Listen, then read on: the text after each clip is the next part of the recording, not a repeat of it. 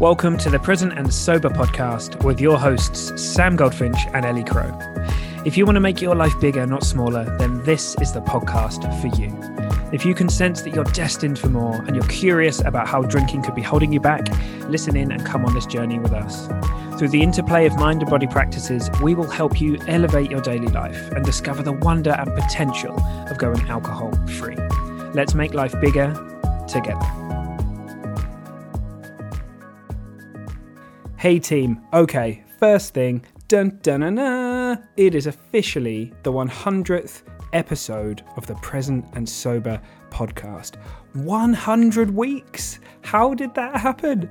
And so look, thank you so much. And I know on behalf of Ellie and all of the guests and anyone, like the amount of people that have reached out and said their lives have been touched or changed by what's happening here is just, it's just amazing. It's so amazing. So thank you so much. And I can't believe that we're 100 episodes in. Absolutely amazing. So cool. So to market, we've got something really special. We've got Jeff Salzenstein with us. Now, hopefully I just got Jeff's name right. I'll let you be the judge of that. I struggled with it a bit at the beginning of the episode, as you're going to find out. But this is super exciting and a bit different. Linny McGivern introduced us to Jeff after she was really impacted by a talk that he was giving that she attended live. And, you know, Jeff was a pro tennis player, a seriously good tennis player. So he has a huge amount to share from his life as a pro. And also his life working with people to do it with peak performance and just kind of just helping people to live their best life. He's got so many great things to share. And Jeff's also here to share from the heart about his brother and his brother's story. And it's a really, really moving story that I think all of us can learn something from. So the episode's kind of in two halves. The second half, Jeff talks about his brother, so be sure to hang around for that. Really impactful episode the whole way through, and a great way to celebrate 100 of these episodes. As you can tell, I'm a little bit excited, so I best shut up now and just hand over to me, Ellie, and Jeff. So without further ado, I will do that. Love you all. You're all rock. Let's go. Amazing. Hey team, this is a long time coming, and we've got Jeff with us now. I'm just about to try and pronounce Jeff's. He's been training me how to pronounce his surname, so it's Jeff Salzenstein. Is that right? Got it right? It's close. It's Saul. Can you give me a Saul? Instead of Saul? Saul. Yeah. Salzenstein. Salzenstein. There we go. Boom. This has been my favorite episode to record for ages, seeing you worry about pronouncing somebody's surname. It's important. You got to get these things right. Jeff, dude, it's so good to have you here. I know that we've been talking about this for a while now, and we're really excited to have you here because not only do you have some incredible stuff to share around alcohol, which we talk about a lot, but also your professional life as a tennis player. I know that you were a seriously good tennis player, so we'd love to hear about that. And then also some really powerful stuff to share about your brother and his journey as well. So thank you for coming, and we're really excited to have you here, man. Thank you for having me. It is a pleasure, and I am so looking forward to diving in and just helping the audience and sharing stories and strategies to help us all lead better, healthier lives. Yeah, awesome. We're all about that. We should also just say that this is brought to us thanks to Linny, our good friend Linny. You nearly missed her out. Sorry, this is why I don't do intros. Thanks, Linny. Yeah, it's lovely to be introduced, particularly when we know that Linny was really impacted and touched by your shares when she saw you talking and speaking. So that's really amazing. Thank you. So man, I don't know where it makes sense to start. Wherever makes sense to you. If you want to talk about your own personal journey, then go for it. Just fill us in. I like to start in the middle of the story. Oh, I do that. Let's start right in the middle. Love it. Okay. It's 1997. I'm playing a second round US Open night match in front of 24,000 people in Arthur Ashe Stadium, which is the big stadium at the US Open. Millions of people watching on TV. John McEnroe, probably the most famous tennis personality in the world, is announcing the match. I'm playing world number 2, Michael Chang. And I'm this upstart professional tennis player. I had just graduated from Stanford University a year earlier. It's my first opportunity on the big stage. And I'm playing in front of these millions of people. And I find myself up 5-4 in the first set. and I'm serving for the first set, and I have set point, which means I'm 1 point away from winning the first set off of Michael Chang, a Grand Slam champion. And I hit this beautiful wide slice serve. I come into the net. I hit a beautiful backhand volley to the open court. Chang's one of the fastest guys in the world. He can't reach it. I win the first set. The crowd absolutely erupts. John McEnroe is saying, who is this guy? Where did he come from? This lefty from Stanford, just like me. And the TV cameras catch me as I'm kind of backing up after I win this point and I win the first set. And I've got a little smirk on my face. And I'm looking to my box with my family and my friends saying, oh my gosh, I can't believe I'm really here in this moment. And I have this little smirk. And that's when I tell people the match ended. And the reason that the match ended is that the dominant thought in my mind in that moment was, thank God you didn't embarrass yourself tonight. And I like to start with that story because I believe that it shares a lot about mindset, a lot about beliefs, equal parts extraordinary. Here I am on this big stage doing something that, 0.1% of the world can even get to. But in the same breath, I'm ordinary, just like another human being with limiting beliefs and things that are holding us back. Now, I ended up losing that match in 4 sets, and it was an entertaining match. And guess what? I didn't embarrass myself, but I certainly didn't keep my foot on the gas and dominate and take down Michael Chang and win that match. And I think it just really speaks to our beliefs about how we see the world, what holds us back. And I know we're going to talk about alcohol and get into how our beliefs around alcohol impact choices that we make. So as a mindset coach, as an executive coach, as a performance coach, I'm always trying to help people question or challenge their beliefs. And I always like to start with that story because it takes us right into the middle of the scene of what I did for a living. And then obviously there's backstory behind it, how I even got to that point. And then there's a lot of stuff that came after that as well. Goodness me. Yeah, that's an amazing, to have experienced that, pretty amazing, very cool. And I love how you put that, the kind of the extraordinary element of that. And then the also, the things that we all have, the internal battles that we have, the kind of limiting beliefs, the stuff that can hold us back. And hey, I love that you started in the middle. Where do we go from there? We can go anywhere you want. We can go before, we can go after. Well, where you want me to pick? Yeah, man. Well, Sure. I would absolutely love to know. And I know, like I said before, I think the story of you overcoming so many of the things that you've had to overcome in order to get to that level of performance is deeply interesting. But, are there, leading up to that, what was the role that alcohol had? What was the role of using that as a way to kind of either, how did that marry with that life? Did it marry with that life, or was it not around at that point? So leading up to that moment when I was 23 years old on that big stage, I grew up in Colorado. My parents were tennis players. I was holding a tennis racket when I was 2 years old. My parents divorced at I was 4 years old.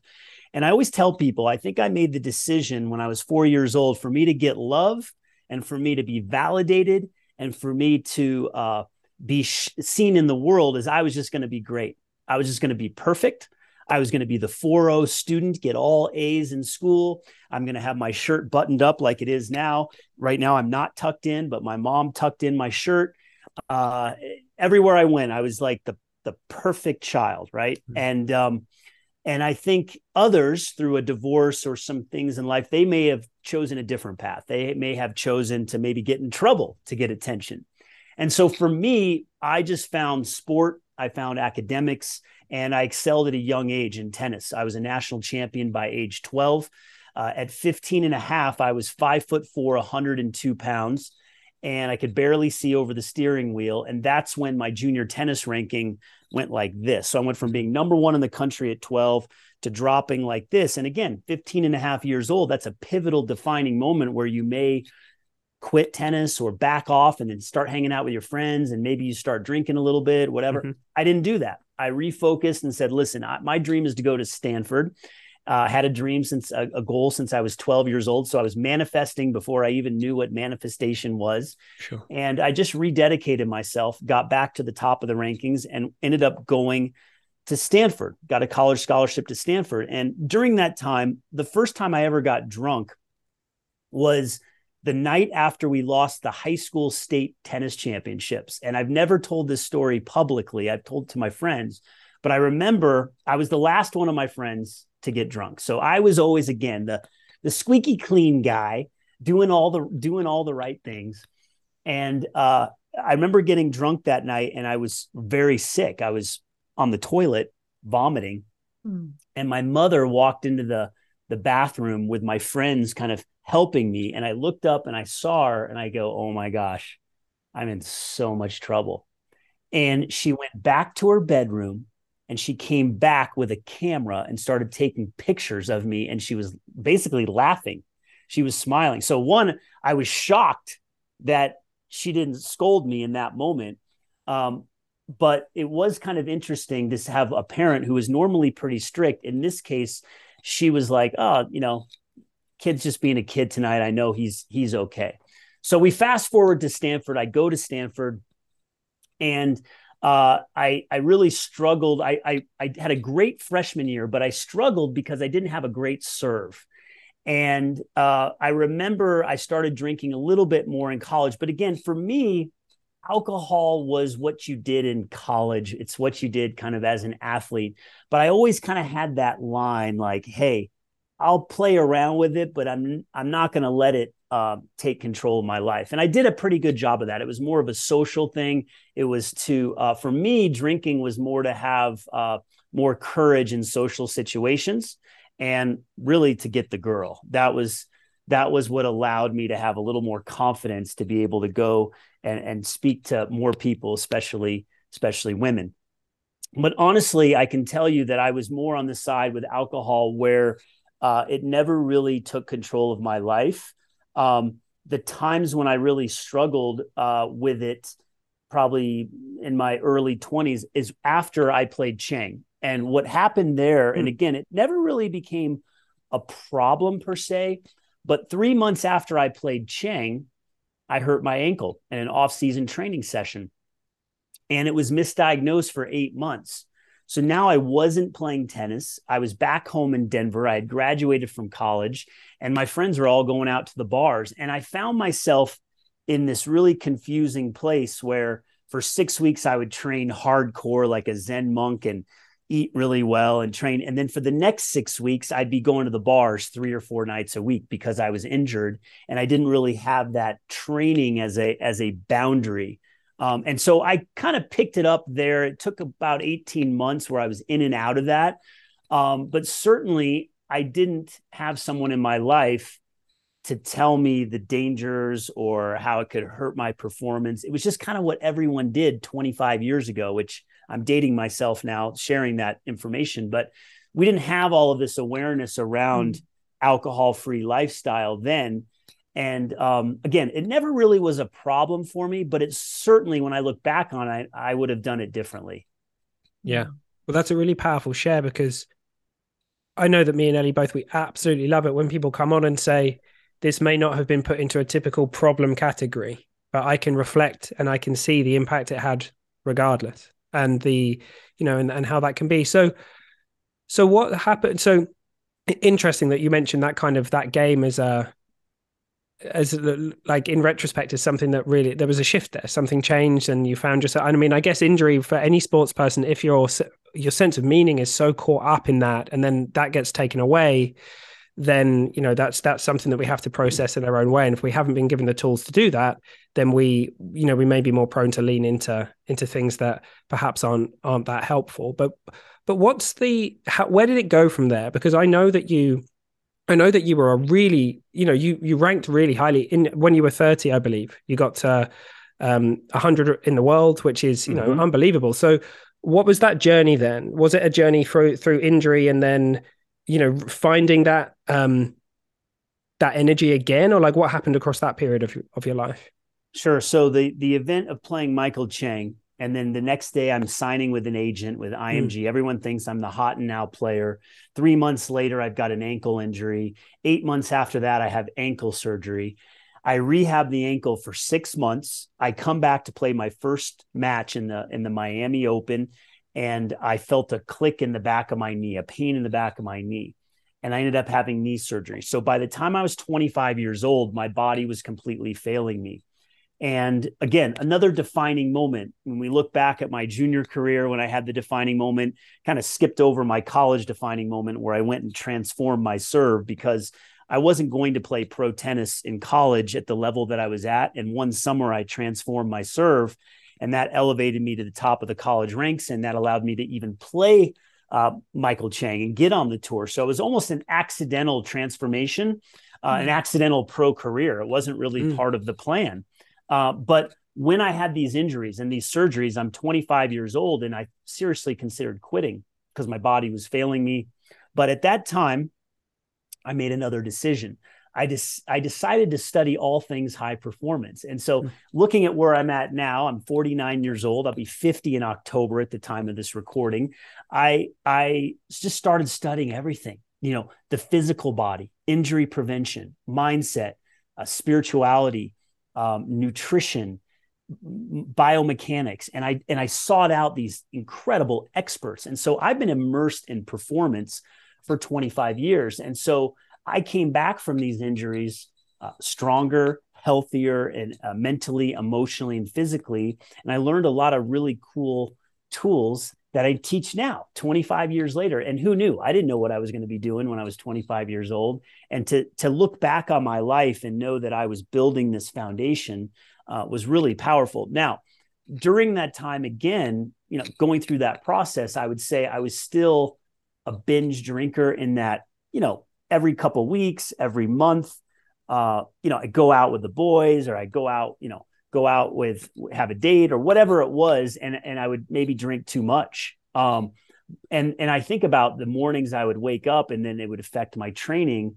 And you're young, you can kind of bounce back faster than you can when you're older. But certainly there was probably a belief that, well, if I don't drink on these nights, what am I going to do? Like, I'm just going to sit home. And it felt weird for me to go out with people and then to not drink alcohol. Now, I will say, because I was so immersed in performance, I would, on Friday and Saturday nights, instead of going to the pubs or the bars, I would actually go to like health food stores and read food labels. But that's just so quirky. It's so weird.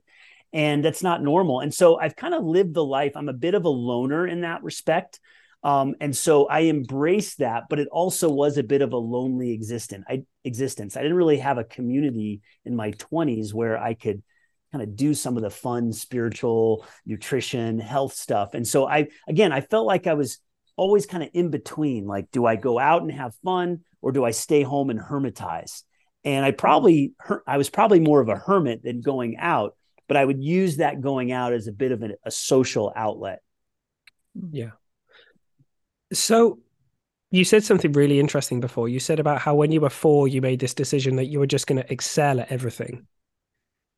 And then sort of later in your career, there's all these kind of really powerful points where you decide, no, I'm going to do this, and you choose again effectively. So that energy of I'm going to be excellent, I'm going to excel, has that always been a positive for you? Or have there been times where that's come to get you and you've had to move through that as well?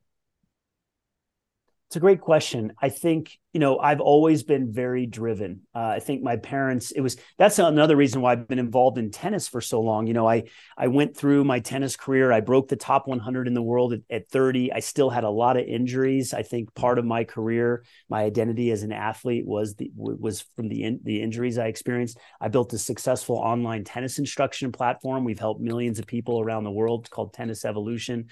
And so I've been in tennis for a really long time, since I was 4 years old. And I think one of the reasons is because internally I was so driven.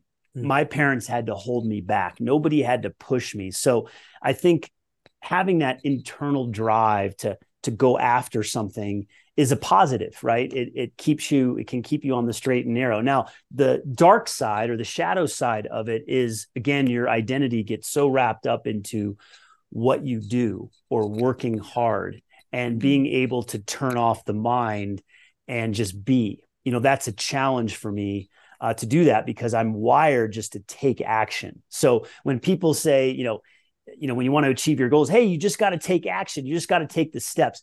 That's not a problem for me. I'm always going to get out there and take the necessary steps.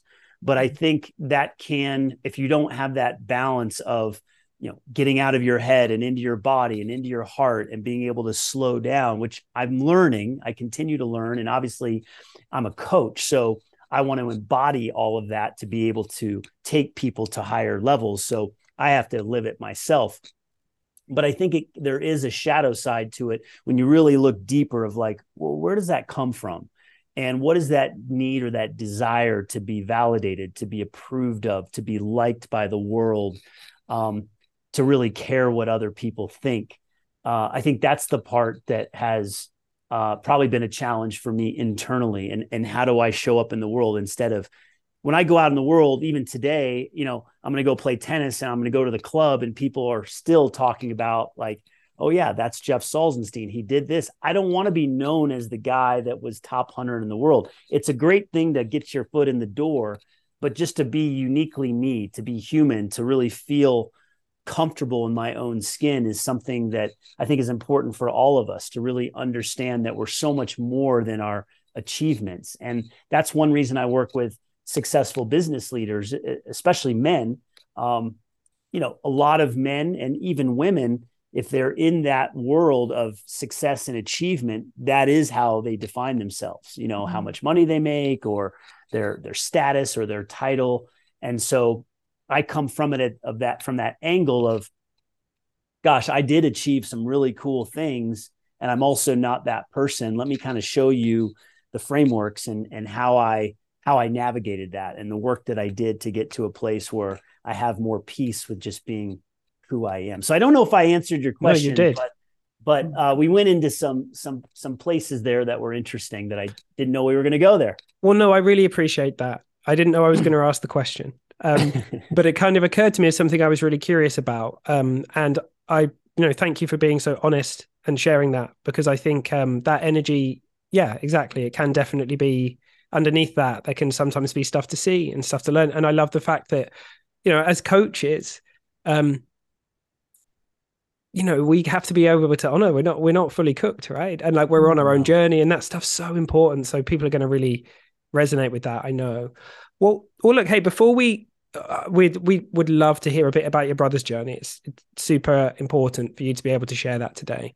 What is there a segue? Is there a bridge? Where do you sit with alcohol now? Does it have a role in your life? Like what's happening there? And then perhaps we can connect that into your brother's journey and his story.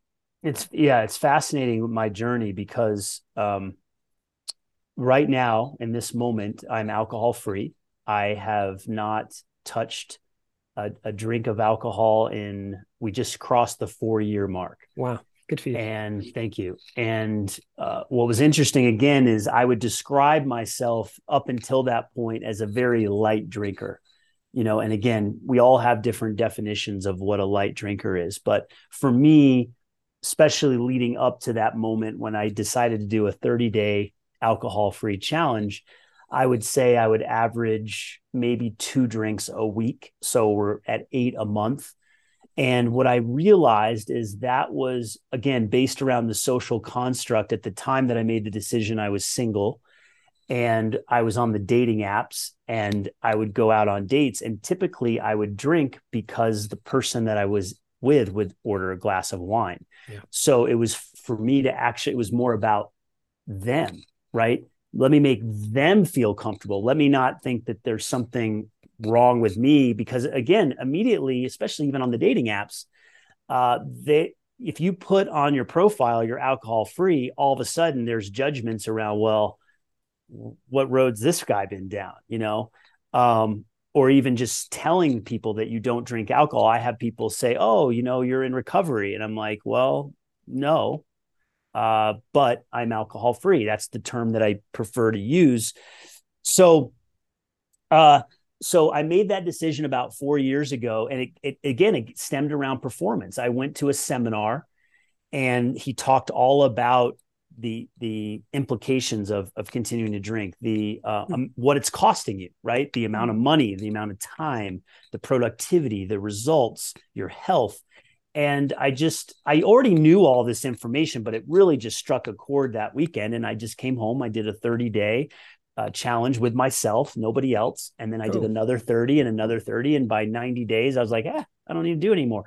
So it's really been very empowering for me to embrace this as a performance coach and have it be part of my framework, that I don't push on anyone, but I say, listen, one of the biggest health hacks is to not drink. It literally is the biggest health hack in the world. And what's so crazy to me is, out in the world, we're looking at all these other hacks, and I'm like, let's just not put the poison in the body. So the segue that I'll give you is, I break the top 100 at age 30, but it was literally for like a cup of coffee at 100 in the world. And then I dropped right back down. I had a lot of injuries during that time. I had plantar fasciitis. I had a shoulder. I had a groin. The body was definitely things that I struggle with. And I remember I was really going through a tough time. I'm 33, 34 years old, and I don't want to get on planes anymore to go to tournaments. I'm not feeling inspired to practice anymore. And that's a sure tell sign that something is off, burned out, stressed out, tired, probably down on myself because I wasn't achieving the goals that I thought that I could in tennis. So that goes back to that perfectionism and having to be perfect to the world, and then feeling like you fall short, super painful. And I remember going to visit my family in Florida. So my father remarried and had 3 children, and they're much younger than I. My half brother, Eric, was 17 years old at the time. So I was 17 when he was born. He was 17 when I went to go visit them around New Year's Eve of 2007. And I remember walking into his room, and I was still on the tour, kind of taking a break. I was having some health issues, but I was kind of waiting for those health issues to improve. And I remember going down there, and I walked into his room, sprawled out on the floor, passed out, a white foamy substance coming out of his mouth. My brother was overtaken by a cocktail of drugs. He was mixing and matching, and he was addicted. And in that moment, my pro tennis career ended. In that moment, I became a coach. In that moment, I started feeling a deeper sense of fulfillment by serving others. I rushed him to the hospital. Within 6 days, I had borrowed $36,000 that I didn't have to put him into rehab. I hired an interventionist to come down and talk to the family, and I got him into a rehab facility in Louisiana. I went to visit him, and then I drove home to Colorado, and I announced to the world where I grew up, I'm a tennis coach now. And so talk about a defining moment that on one hand, I was waiting to go back on the tour. My head wanted to go play tennis. My heart was done, but I wasn't listening to my heart. My brother lying on the floor, that was the moment. And I always tell people, if I wasn't there, if my father would have called me and said, your brother OD'd, he's in the hospital, he's going to be okay. If that would have happened on a phone call, who knows? But the fact that I visibly saw my brother lying in this state, and I knew the people around me weren't capable of really doing it the level that I could. I'm the action taker. I make shit happen.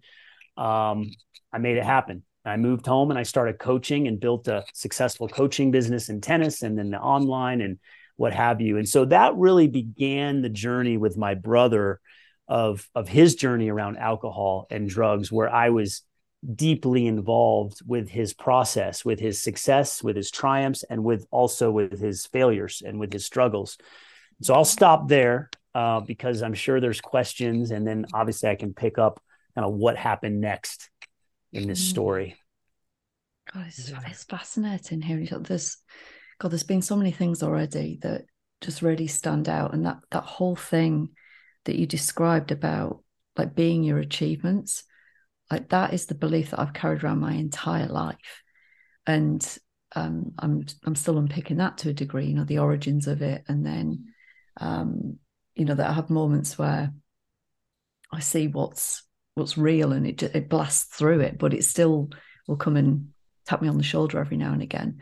So it's fascinating hearing you talk about, like, I laughed when you said about, like, I get shit done, because that is me all over. Like, I get stuff done, but there is a price attached to it also.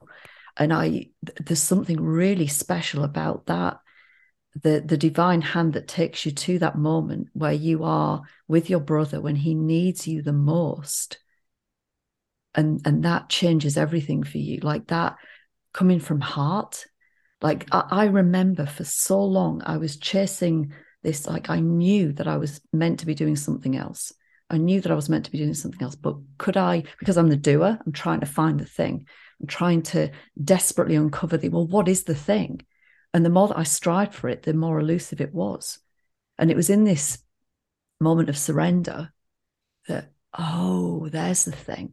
There's the thing. Like, when you're open-hearted, there's the thing. So I just, like, what a beautiful story. It's incredible. Thank you. I think that, thank you for sharing that. I think that women, I'm going to be a little bit biased here, but I think women have a better handle on what you just described in general, being able to surrender, being able to open the heart. Men, we're not really taught to do that. We just have to go out there and conquer the world and stuff our emotions down. And what's really interesting about my journey is that I played at the highest level of tennis, and I competed, alpha dog. And I do think I would have been top 10 in the world or top 20 in the world with my athletic ability and with my mindset. And if I was more of a killer, if I was more like Michael Jordan or Kobe Bryant or some of the other killers that are on the pro tour. But there was a conflict. I think there was an internal unconscious conflict, that I had this side of me that was ultra competitive, but I also had this really deep spiritual side. And I was studying spirituality and mindset and Zen and Buddhism and Qigong and Tai Chi when I was 24 years old as a pro tennis player 25 years ago. And so I think that it's a really unique blend combination, again, as a coach, that I can speak to a business leader who's a high achiever and say, listen, I know what you're experiencing. I get that. And there's this whole other side to unpack. Where does this come from? The childhood adversities, the childhood trauma. And trauma doesn't have to be something crazy difficult. My parents, even though they divorced, they got along. But I do believe the divorce, and then obviously the way my parents were available to me emotionally, impacted how I am in the world. And I've gone on the deep journey myself and continue to. I have a personal coach now helping me heal my childhood adversity.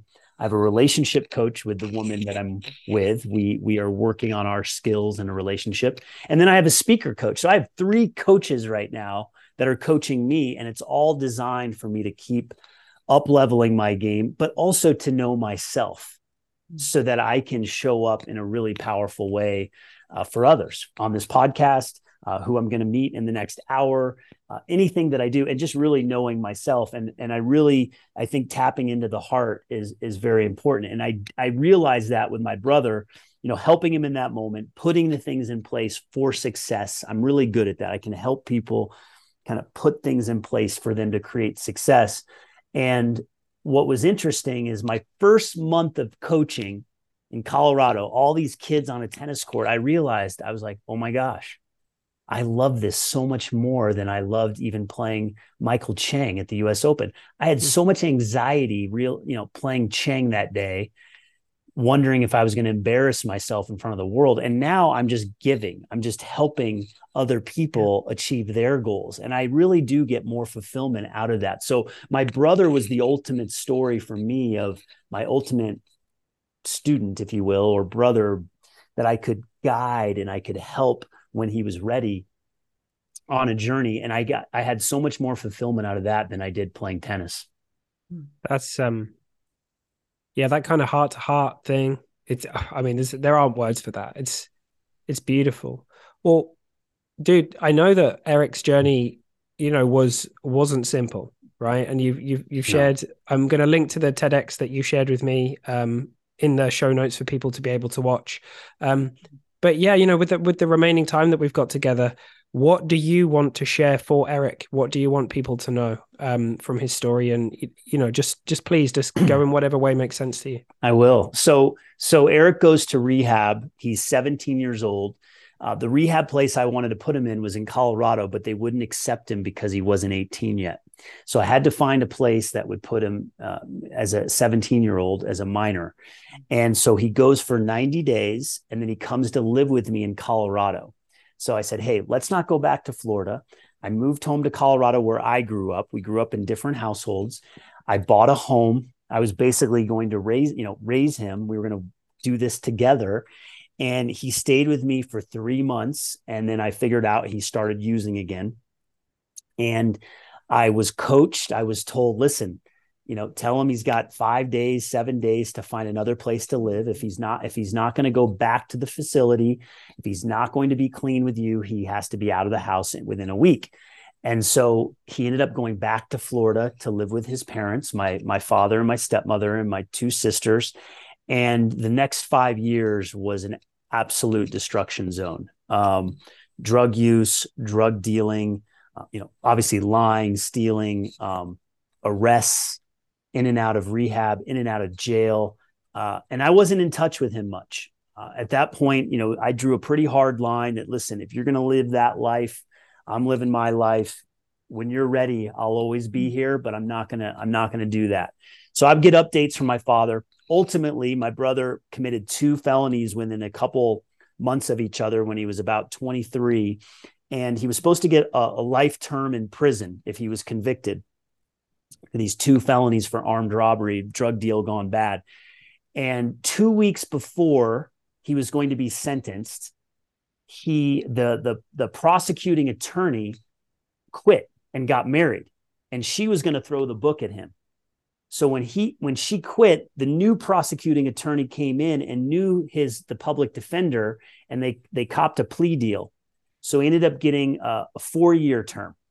So he had basically prayed and said, listen, whatever God's supposed to give me, that's what I'm supposed to get. So he got 4 years in a maximum security prison in Florida. At this point, again, I wasn't really in touch with him. And about halfway through his prison term, maybe about a year in, he called me one day from prison. And he said, Jeff, he had just spent about 50 days in solitary confinement because he had gotten in a fight with a gang member. I mean, it's a whole different culture going to prison. Sure. This guy's from the suburbs. His mom taught him God. His dad taught him sports. Like, my brother was not supposed to be in prison. Like, that's just not how it was supposed to go. And so he was in solitary confinement. He called me one day and he said, Jeff, I really want to change, but I don't know how. The only life I know is the drug life, the thug life, the cool life. And I said, okay. And I sent him 2 books. I sent him The 4-Hour Workweek because I wanted to teach him entrepreneurship. I wanted to get his mind thinking. And then I sent him Awaken the Giant Within by Tony Robbins. And he read that book cover to cover, and he developed his entire world changed. He transformed his thinking. He created a value system. He started mentoring inmates. He started teaching classes. He started cleaning the toilets at 5 a.m.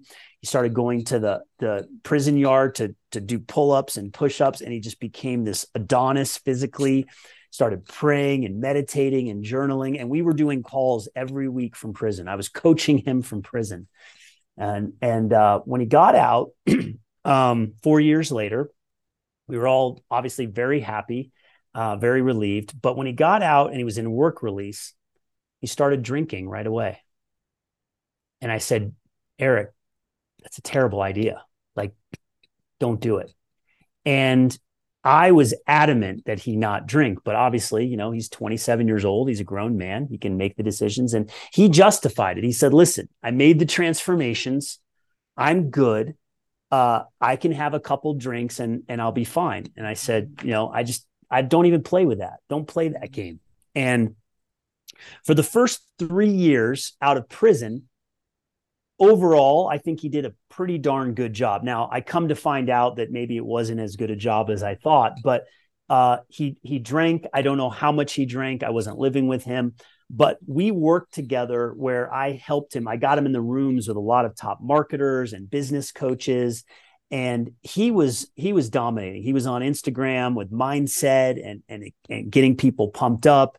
And he built a online business coaching business from scratch. Within 18 months, he went from zero to $70,000 a months. And it was unheard of how fast he just shot up. And that included him winning a speaking contest. He had realized that he had a talent for public speaking in prison. And then we got him into a big contest in Colorado, actually. And out of 600 participants, he won, which gave him the TED Talk. And he just had this gift. He was a networker. He was an extrovert. People loved to be around him. He had really good energy. And through that process, I stayed very close to him. And then about a year before his business just took off, I started noticing that a lot of ego was starting to come into play. I didn't feel as connected. And I remember coming back from a trip. It was March of 2020, 1 week before the pandemic hit. And I came back to my girlfriend. I said, something's different. I'm not vibing with him. Like, I'm going to have to pull away. I always kind of sensed it. And from that point on, he got another coach and his career went like this in the first year, 6 months. And then I finally got a call one day from his girlfriend about 6 months after, actually 5 months after that. It was in August of 2020. I was on vacation with my girlfriend and her children. And she said, yeah, he's using drugs now. And so the alcohol, I think, started increasing as the stress increased. Him not maybe dealing with his trauma, his anxieties, what he experienced in prison, what he experienced in his previous life.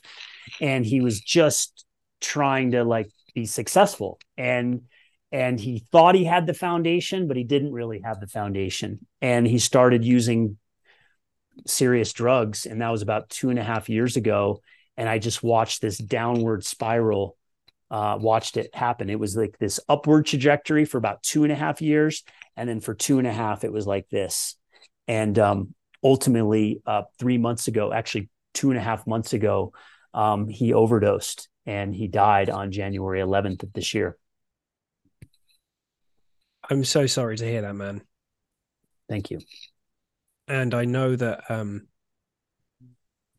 this kind of stuff is hard to talk about, but I know how important it is for you to come and tell his story. Because, like anyone, underneath all of his troubles and is just this light that we all have. And he was just doing what made sense to him. He was trying to doing the best he could with what he had, right? And it just, for me, it goes to show that the beautiful journey that we can go on if we do find the courage to be alcohol free for a while or whatever it might be is incredible. And it's such a turning point for people. And thank you for coming and sharing that. Yeah, thank you for letting me. I told you before we started that if my story and if Eric's story can save a life or help change a life for the better, that's why I wake up every morning. It aligns with what I do. It aligns with what I do as a performance coach. And when I say performance coach, I'm really, a health coach, a life coach, whatever you want a coach. I'm just helping people. Hey, if you want to improve your life, if you want to change, I will help you. This is what I want to do. And with my brother, it was my greatest success story, my greatest transformation that I witnessed in a client, in a brother. He was, for a stretch there, he was my best friend. I was his biggest fan. I was his mentor. I was his coach. When he won that speaking contest, there's a picture on Facebook, just the warm embrace, I'm just hugging him. And in that moment, that was one of the greatest moments of my life, was seeing him win that contest. Because I've won my whole life. I've won high school state championships. I won national championships at Stanford. I played in Wimbledon and the US Open. I've always been a winner. I just win. And he didn't win a lot. So when he won, that was really powerful for me. When he won that contest and watching him succeed when he was so down and out, and watching how, he always used to say, listen, if a convicted felon is 6'8", prison cell can transform his life. You can do it too. Anybody can do it. And, obviously there's a few things I wish were different. I wish he wasn't so stubborn and he would have listened to me and just said, okay, I have the blueprint for you. If you just stick with me on this, if we just stick together on this, you're going to go all the way. You will go all the way. Wherever you're going to go do some incredible things. And, the mind is a powerful thing. And I have theories around it. He was diagnosed with ADD at 9 years old. And I felt really strongly, even 20 years ago, that he should not be put on medication. He was put on Ritalin at 9 years old. Everyone, again, was doing the best they can, making the decisions that they could in that moment. But I believe strongly that he shouldn't. And I believe that starting on that path changed his brain, changed how he saw the world, changed how he could kind of relate to the world. And some people can take medications and ADHD medications and be okay. Others can't. And in his case, I think it was like a gateway, and then when he was 13, he was smoking pot and he was drinking. And, that's how he covered how he dealt with his pain. And I wish when he would have got out of prison that he would have said, you know what, I'm not going to drink and I'm going to create boundaries and I'm going to create structure in my life. But that was really tough for him. He really wanted to do it his way. And I always would hear him tell me around alcohol that he could see himself not using other drugs, but he could never see himself not using alcohol. The thought of for the rest of my life, I'm never going to drink. And I'm sure that's a common theme or phrase or things that you all hear when you're exploring the alcohol or alcohol-free lifestyle. But when I would hear that, it was tough for me because, again, it's easy for me not to drink. So it's so interesting, this paradox of me, the golden child, and Eric, the black sheep. We talked about how we were going to be on stages with our keynote, sharing how our stories are so different. The all-American kid at Stanford, and then the prison convict, and we're on a stage together and we're teaching the exact same principles, how we created success or how we transformed in our different ways, because I've transformed my life in different ways. But he obviously transformed in a much bigger way, and one regret that I have that I want to make sure that the point that I drive home, I think I did a really pretty darn good job supporting my brother. I had to hold boundaries when he was using, that I couldn't be involved in his life. But in learning more about the disease, and that obviously we know Eric was much more than his addictions, I drew a hard line where I wish if I could do it over again, I would have texted him once a month and just said, I love you, just because. I think that, in many ways, my love, and I'm just being vulnerable here, my love was conditional in that if he was using, I didn't want to have anything to do with him. And that probably really hurt him and really stung him to know that, he knew that I loved him, but I really kind of drew that kind of parental boundary of I'm just, no, army, military kind of approach. And I just wish I would have told him more that I loved him, regardless of his use. And that I wouldn't have even have brought up, hey, are you going to do this program? You're going to get clean, because the addict doesn't want to talk about those things. They just don't. They want to know that they're loved and they want to know that they're supported. It doesn't mean you have to be in their life. It doesn't mean you have to enable them. But I wish I would have done that differently. And going forward, obviously, I have my radar on that. And I think, addiction and people that struggle with addiction really, there's a stigma attached and they feel a lot of shame. And I think if we can find ways to make them feel loved, that would make the world a better place. Wow. That was, I had a number of things I was going to ask you. You just answered them all. I did a much better job. I know we're really short on time, man, but I just want to kind of evoke that image of you with your bro on stage. In what you're doing, you're on stage with him right here now, right? You're sharing his story. I'm really touched by it. I really just want to say a huge thank you for coming and sharing your story, Eric's story. And, you know, whatever it is you see and realize, like, this is a platform for you to be able to come and share whenever, you know, just reach out. And I'm sure that we'll stay in touch. And it's just so lovely to have you here sharing that, man. Thank you. I just thought of something else I want to share. And I know we have to wrap up here, but he died on January 11th of 2023. We were not in touch. We were estranged for over a year. We had a big falling out because of, you know, the drug use. And, you know, again, I wish I would have texted him and said, you know, I love you more often. And I wish he would have known that. I know he did know that because I did so many other things, you know, along the journey, right? To try to put him in position to be healthy and successful. But 2 weeks after, 2 weeks after he died, I gave a speech to a company where Lenny met me. And it was the first time that I had shared at the end of the talk that my brother had passed away and spoke about his transformation. So I wrote him into my talk 2 weeks after, and that brought Lenny into my life and brought you all into my life. So what's happening now is because of my brother, I am getting on podcasts and getting into rooms and getting around people that I would have never normally met. And so it's opening up a whole world of healing and growth. And 2 days after that talk that I gave to Lenny's company, I gave Eric's eulogy. And I wrote his eulogy and I read it in the church. It was a beautiful ceremony.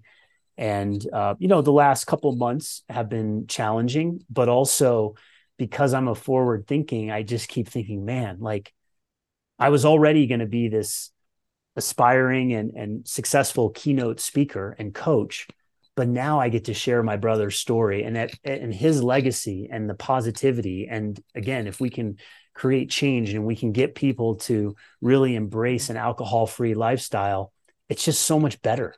It is just so much better to wake up every day, to sleep well, to feel healthy, to be focused, to be able to stand in your power, and to change your thoughts, to change your unconscious mind, to actually believe that this is the way to go and this is an empowering way to live. And I'm so passionate about it. So thank you for the opportunity to come on today and to share my story. And if anyone wants to reach out to me, if they're touched by this story and they want to learn more, if they think I might be able to support them in any way, they can go to my website at jeffsalzenstein.com. Awesome. They can email me at jeff@jeffsalzenstein.com. And one of the things that I'm doing now is I'm giving my phone number out. You can WhatsApp me or you can send me a text, because if there's someone out there that's really struggling and they just need to talk to someone, or they need to be referred somewhere where they can get the support they need, they can call me. And so I'm in the US, so it's country code 1 and then 303 is the area code, 882-9028. If you want to put all that information in the show notes, you can. Oh, we will. But I want to make sure that you know, I don't want people to suffer in silence. And I think my brother, he was so out there in the world as a success story on Instagram and everyone saw it, but I knew what was going on behind the scenes and I knew he was suffering. Yeah. I just don't want people to suffer, and I want people to live a really happy, healthy life. And it starts with getting alcohol, in my opinion, getting alcohol out of your life and really embracing a healthy lifestyle without alcohol. Yeah. Like you said, it's the ultimate hack. The ultimate hack. Yes. You know it. Dude, what a conversation. Amazing. Yes. Thank you so much. And I'll put all that stuff in the show notes. I'm sure we'll have you on again when it makes sense. And it's been a pleasure having you, man. Thank you so much, Jeff.